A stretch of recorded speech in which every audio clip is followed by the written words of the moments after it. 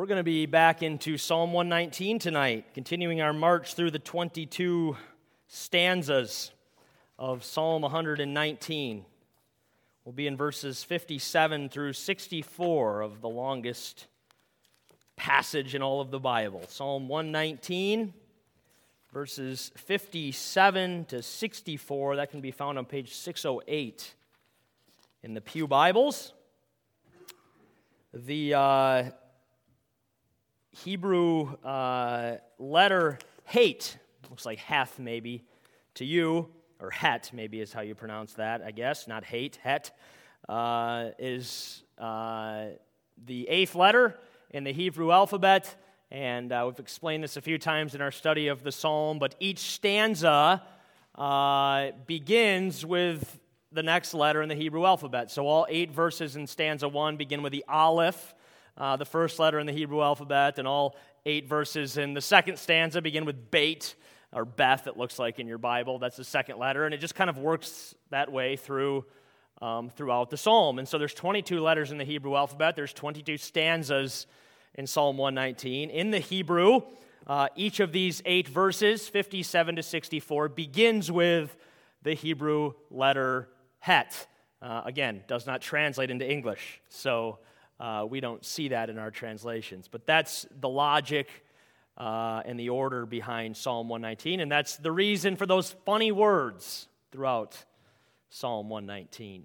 So Psalm 119, verses 57 through 64, hear the word of the Lord. The Lord is my portion. I promise to keep your words. I entreat your favor with all my heart. Be gracious to me according to your promise. When I think on my ways, I turn my feet to your testimonies. I hasten and do not delay to keep your commandments. Though the cords of the wicked ensnare me, I do not forget your law. At midnight, I rise to praise you because of your righteous rules. I am a companion of all who fear you, of those who keep your precepts. The earth, O Lord, is full of your steadfast love. Teach me your statutes. Before we work through this together, let's go to God in prayer. Our Lord and our God, it is a great privilege to sit together beneath your word, to hear together what you have to say to us. Lord, we thank you for the freedom that we have to do this. We thank you for the building we have to do this in. And Lord, you have given us much. You have made the conditions ripe for us to hear from you. And so, Lord, we pray that you would help us not to take these conditions for granted. We pray that you would help us not to squander them, but we pray that you would help us, Father, to in the midst of our comfort and freedom, to hear you. For Jesus' sake, amen. Brothers and sisters, where can God be found? Where can God be found? A pantheist would say that God can be found in the universe, and that really God is indistinguishable from the universe. It's out of this sort of mindset that we have things like, Mother Earth, and sort of this idea that the earth is in itself divine. An atheist would say that God can be found in your mind and absolutely nowhere else. A mystic, or even a Pentecostal, would say God can be found in my heart. A humanist would say that God can be found in humanity. A skeptic would say that God can't be found. Of course, as Christians, we believe that God most certainly can be found. We agree with the Apostle Paul, who said to the people of Athens in Acts 17, right, God not only exists and can be found, God is actually not far from any one of us. That's what we believe. We agree with Paul. So where can God be found? Well, in this 8th section of Psalm 119, the psalmist tells us exactly where God can be found. God can be found in His Word. I want us to consider this. That's the point the psalmist is making in these last or these verses of this 8th section. Look at verse 57. Verse 57, the psalmist says, "The Lord is my portion, I promise to keep your words." That word portion is a significant one in the Old Testament, especially in the book of Joshua. When Israel comes into the promised land, the book of Joshua tells us that each tribe received a portion of the land as their inheritance from the Lord. Of course, you might remember that there was one tribe that did not receive a portion of the land as their inheritance. I always felt bad for them when I was younger. In the end, I think they probably got the better end of the deal. But it was the Levites. The Levites didn't receive a portion of the land as the other tribes did. And the reason the Levites didn't receive a portion of the land is because the Lord was their portion. And the psalmist here, in the first verse of this 8th section, when he says, "The Lord is my portion," he is saying that he's like the Levites. Right? The Lord is his portion. That means the Lord is the one who satisfies the deepest longings of his soul. The Lord is the one in whom he finds contentment and joy. And in having the Lord, then, he's saying he needs absolutely nothing else. Now, make no mistake, there is no greater blessing that any one of us could have in this life than to be able to say with the psalmist, "The Lord is my portion." But notice what the psalmist says in the last half of verse 57. He says, "I promise to keep your word." And the point he's making there is that it's through God's word that he knows God in this all-satisfying way. Right? It's through God's word that he is able to say, "The Lord is my portion." Right?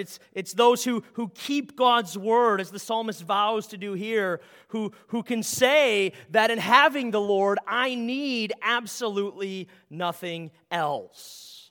Okay, no one will say that. No one will confess, "The Lord is my portion. The Lord is everything to me." No one will say that apart from God's word, because it's in and through God's word that we find God and that we know God and that we take hold of God and enjoy the blessings and benefits of God for ourselves.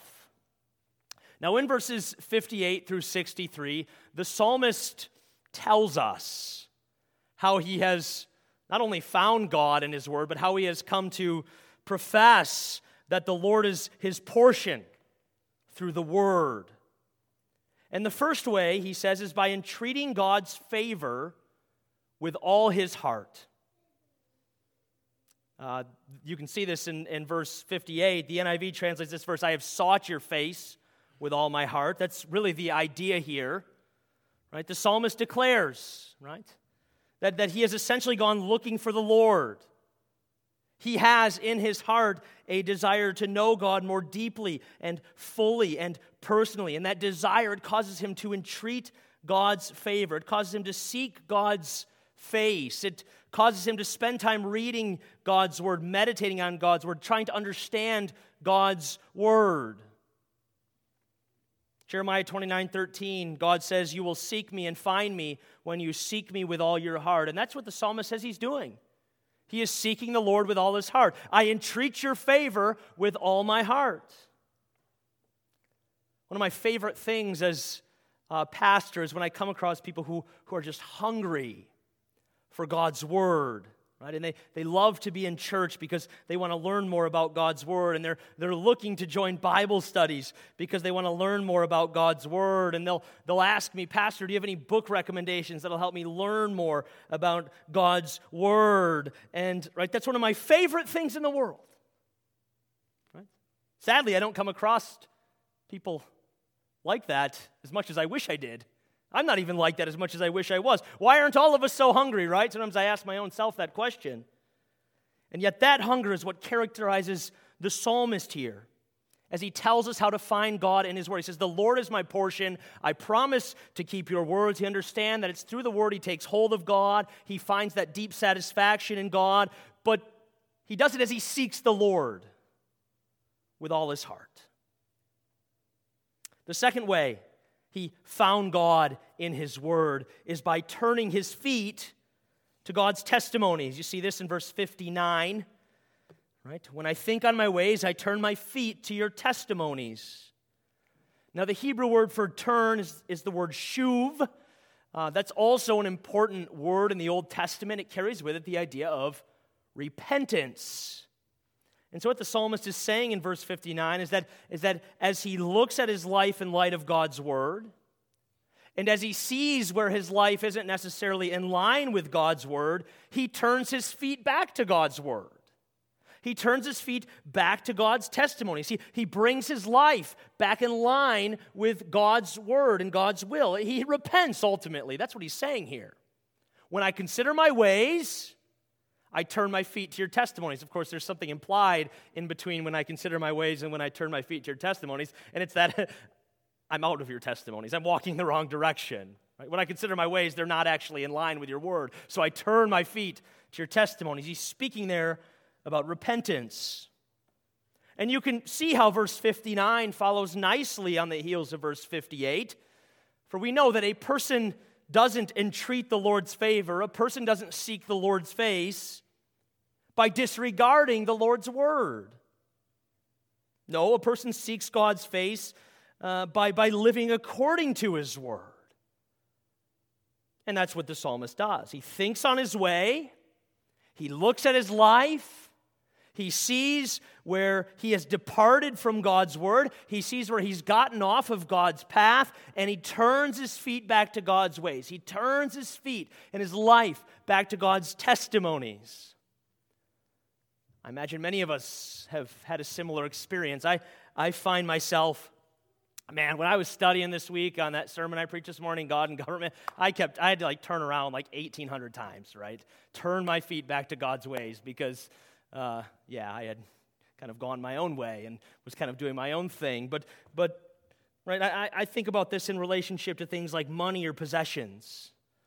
Sometimes I find myself, and I don't even realize I'm doing it, but I'm setting my heart on money and possessions, and I'm sort of living for money and possessions, and God's word confronts me, and I realize, no, I need to turn away from these things, right? I need to remember that true and lasting treasure is only that which is laid up for me in heaven, right? And so I have to turn my feet back to God's testimonies, and that's something all of us have to do often. And the psalmist says here, he does that. That's part of his taking hold of God and his word. That's part of him knowing the Lord as his portion. The third way the psalmist found God in his word is by obeying the Lord's commandments. See this in verse 60. I hasten and do not delay to keep your commandments. And the point is, once we turn our feet back to God's testimonies, once we get back on God's path, we must make it our goal and ambition to keep walking on God's path and to keep walking in accordance with God's testimonies. The goal is not, once you get back on the path, the goal is not to find yourself off the path again. Now, we often do, right? Because as sinners we're prone to wander, but that's not the goal. The goal is to stay on the path. And the psalmist here is saying that. I turn my feet to your testimonies. I hasten and do not delay to keep your commandments. I set my heart on moving down the path as quickly as possible in obedience to the Lord. John 14:21 says, whoever has my commandments and keeps them, he it is who loves me.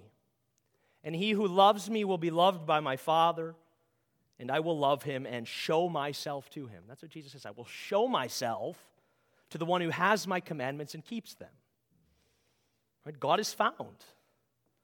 And God is known by those who have his word and obey his word and hasten after doing the things which are set forth in his word.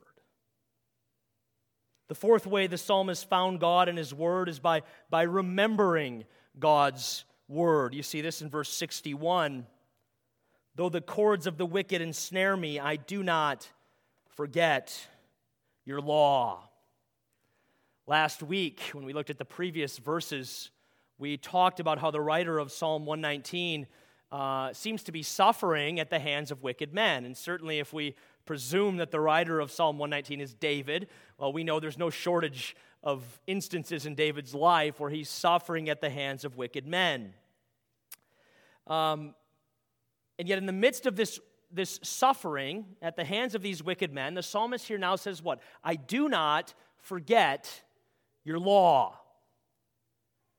Perhaps the worst thing that could happen to any of us at any point in our lives is to forget God's law, to forget God's word. Deuteronomy 8 warns us about the danger of forgetting God's word in the midst of prosperity. That's when it says, when you've eaten and are satisfied, right? Be careful that you do not forget the Lord your God, failing to observe his commands, laws, and decrees. Okay, Deuteronomy 8, it warns us about forgetting God in the midst of prosperity. There is another time when we are in danger of forgetting God and his word, and it's in the midst of suffering and hardship.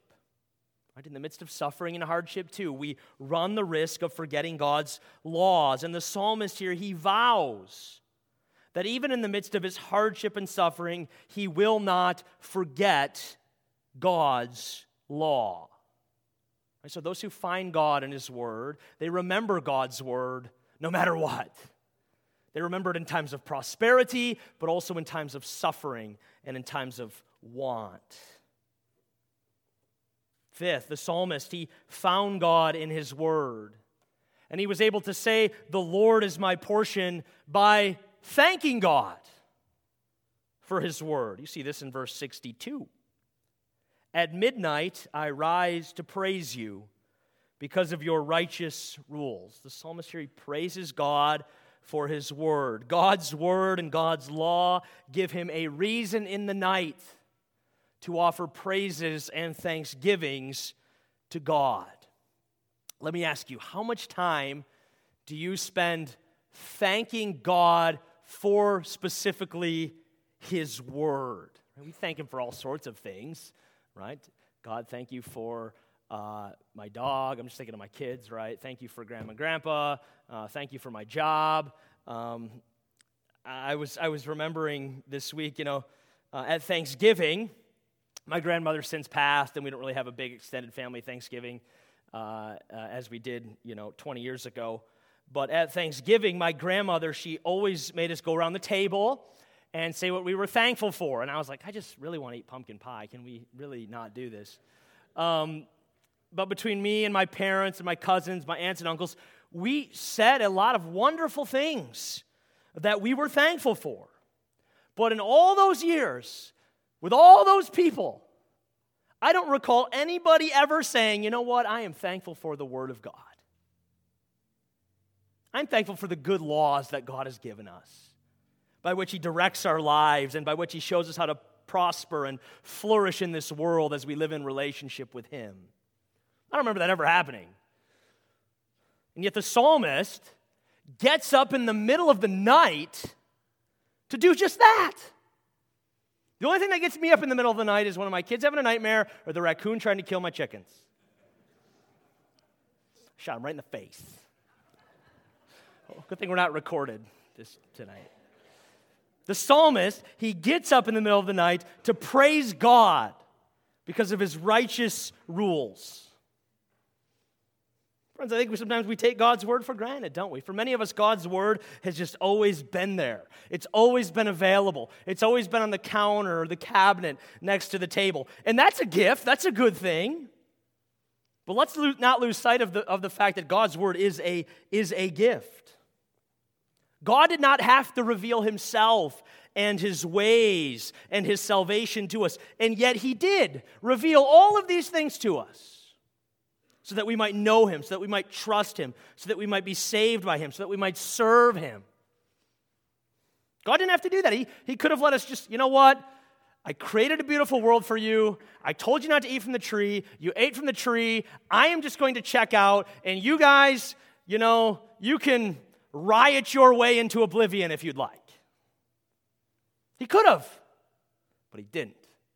He gave us his word. He revealed his will, revealed his ways, revealed his salvation to us. It's a gift. Right? It's a gift.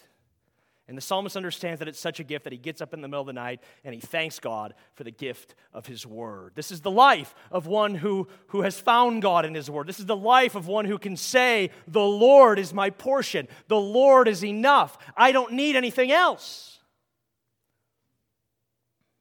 6, the psalmist found God by being a friend and companion to all those who followed God's precepts. The fact of the matter is, God's word, it brings friendship and unity. Those who fear the Lord and keep his precepts find themselves having an affinity for and relationship with others who fear the Lord and keep his precepts. Of course, these people who God, by his grace, brings us into a relationship with, they too, they help us know God and enjoy God, don't they? Sometimes they do so by confronting us in our sin, right? Helping us to think on our ways and to turn our feet to God's testimonies, as it were. Sometimes they spur us on to love and good deeds. That is, sometimes they help us hasten and not delay to keep God's commandments. In difficult times, these people help us to remember God's word and God's law. These people join us in praising God because of his righteous rules. They are a help and an aid in our knowing God and our finding fulfillment and satisfaction in God. I don't think anybody can say, the Lord is my portion, who doesn't know something of that affinity with the Lord's people. Right? That's all part of knowing the Lord and serving the Lord and finding joy in the Lord. That's why it's important to be part of a community of believers, because we need one another's help in knowing God through his word. Finally, the psalmist, he found God by praying for a greater understanding of God's word. You can see this in verse 64. The earth, O Lord, is full of your steadfast love. Teach me your statutes. The psalmist here at the end of this stanza, he's looking out at creation. And he's seeing how the Lord is so merciful, and he's seeing how the Lord is so good, and he's seeing how the Lord is so loving to all that he has made. Perhaps he's seeing how the Lord has clothed the lilies of the field, how he's fed the sparrow. And that inspires him to pray for a greater understanding of God's word. Essentially, here he's saying at the end, Lord, you lavish your love on creation. Lavish it on me as well by giving me a greater understanding of your word. Lord, you are exceedingly good and gracious towards all you have made. Be good and gracious to me as well in teaching me your statutes and for giving me a greater and deeper and fuller understanding of your truth. The psalmist found God by praying for a greater understanding of God's word. James Boyce tells the story of Bruce Waltke. Bruce Waltke was an Old Testament professor at Regent College in Vancouver, BC for many years. And some years ago, he wrote a book, Waltke did, in which he testifies to the importance of prayer and getting to know God through his word. And Waltke explains that in his early life, he read the Bible simply for academic merit. He was a professor, and professors read the Bible, and they, write nice papers on the Bible. And that's how he read the Bible, for kind of just academic merit. And he says when he read it this way, he got absolutely nothing out of it. And then one day he heard a preacher say that it's necessary to ask for God's enlightenment when we come to God's word. So Waltke said, I began praying, Lord, speak to me through your word. Waltke goes on to say that at first his reading seemed much the same, but soon it changed. And he writes this, within 3 weeks of praying that prayer as I read, my heart began to burn within me. I started to see new things in Scripture. God began revealing to me how his word should change my life. I developed a love for his teaching. God heard my prayer and began working in me through his word. The psalmist here is making a similar plea. at the end of this 8th stanza. He's asking God to speak to him through his word, to give him a greater, deeper, fuller understanding of his truth and of his ways. He says, "The earth, O Lord, is full of your steadfast love. Your kindness is all around me. Show me some of that kindness by teaching me your statutes." So where can God be found? Well, God can be found in his word. And he's found by those who seek him in his word. He's found by those who turn their life back to his word. He's found by those who walk in the way of his word. He's found by those who remember the truths of his word no matter what. He's found by those who practice being grateful for his word, and who befriend others who love his word and who pray continually for a greater understanding of his word. In the week ahead, may God help us be just these people as he continues renewing us into the image of Christ. Let's pray together.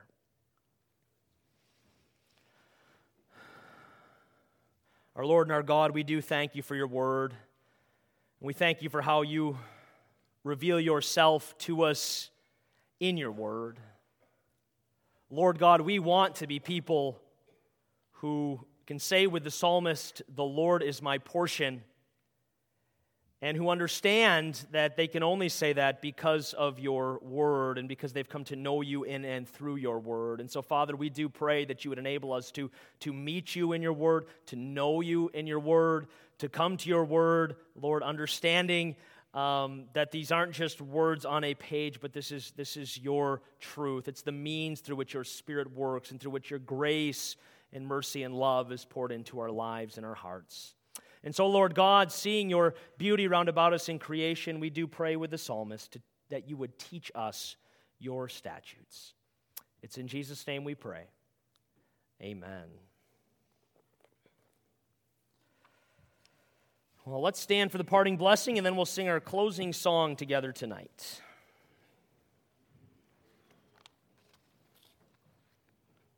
Dear friends, receive the parting blessing. May the Lord bless you and keep you. May the Lord make his face shine upon you and be gracious to you. May the Lord turn his face toward you and grant you his peace. Amen. Our closing song is number 76. Number 76. Oh, for 1,000 tongues to sing.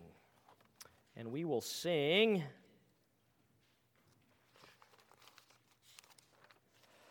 let's do verses 1, 3, and 5. 1, 3, and 5.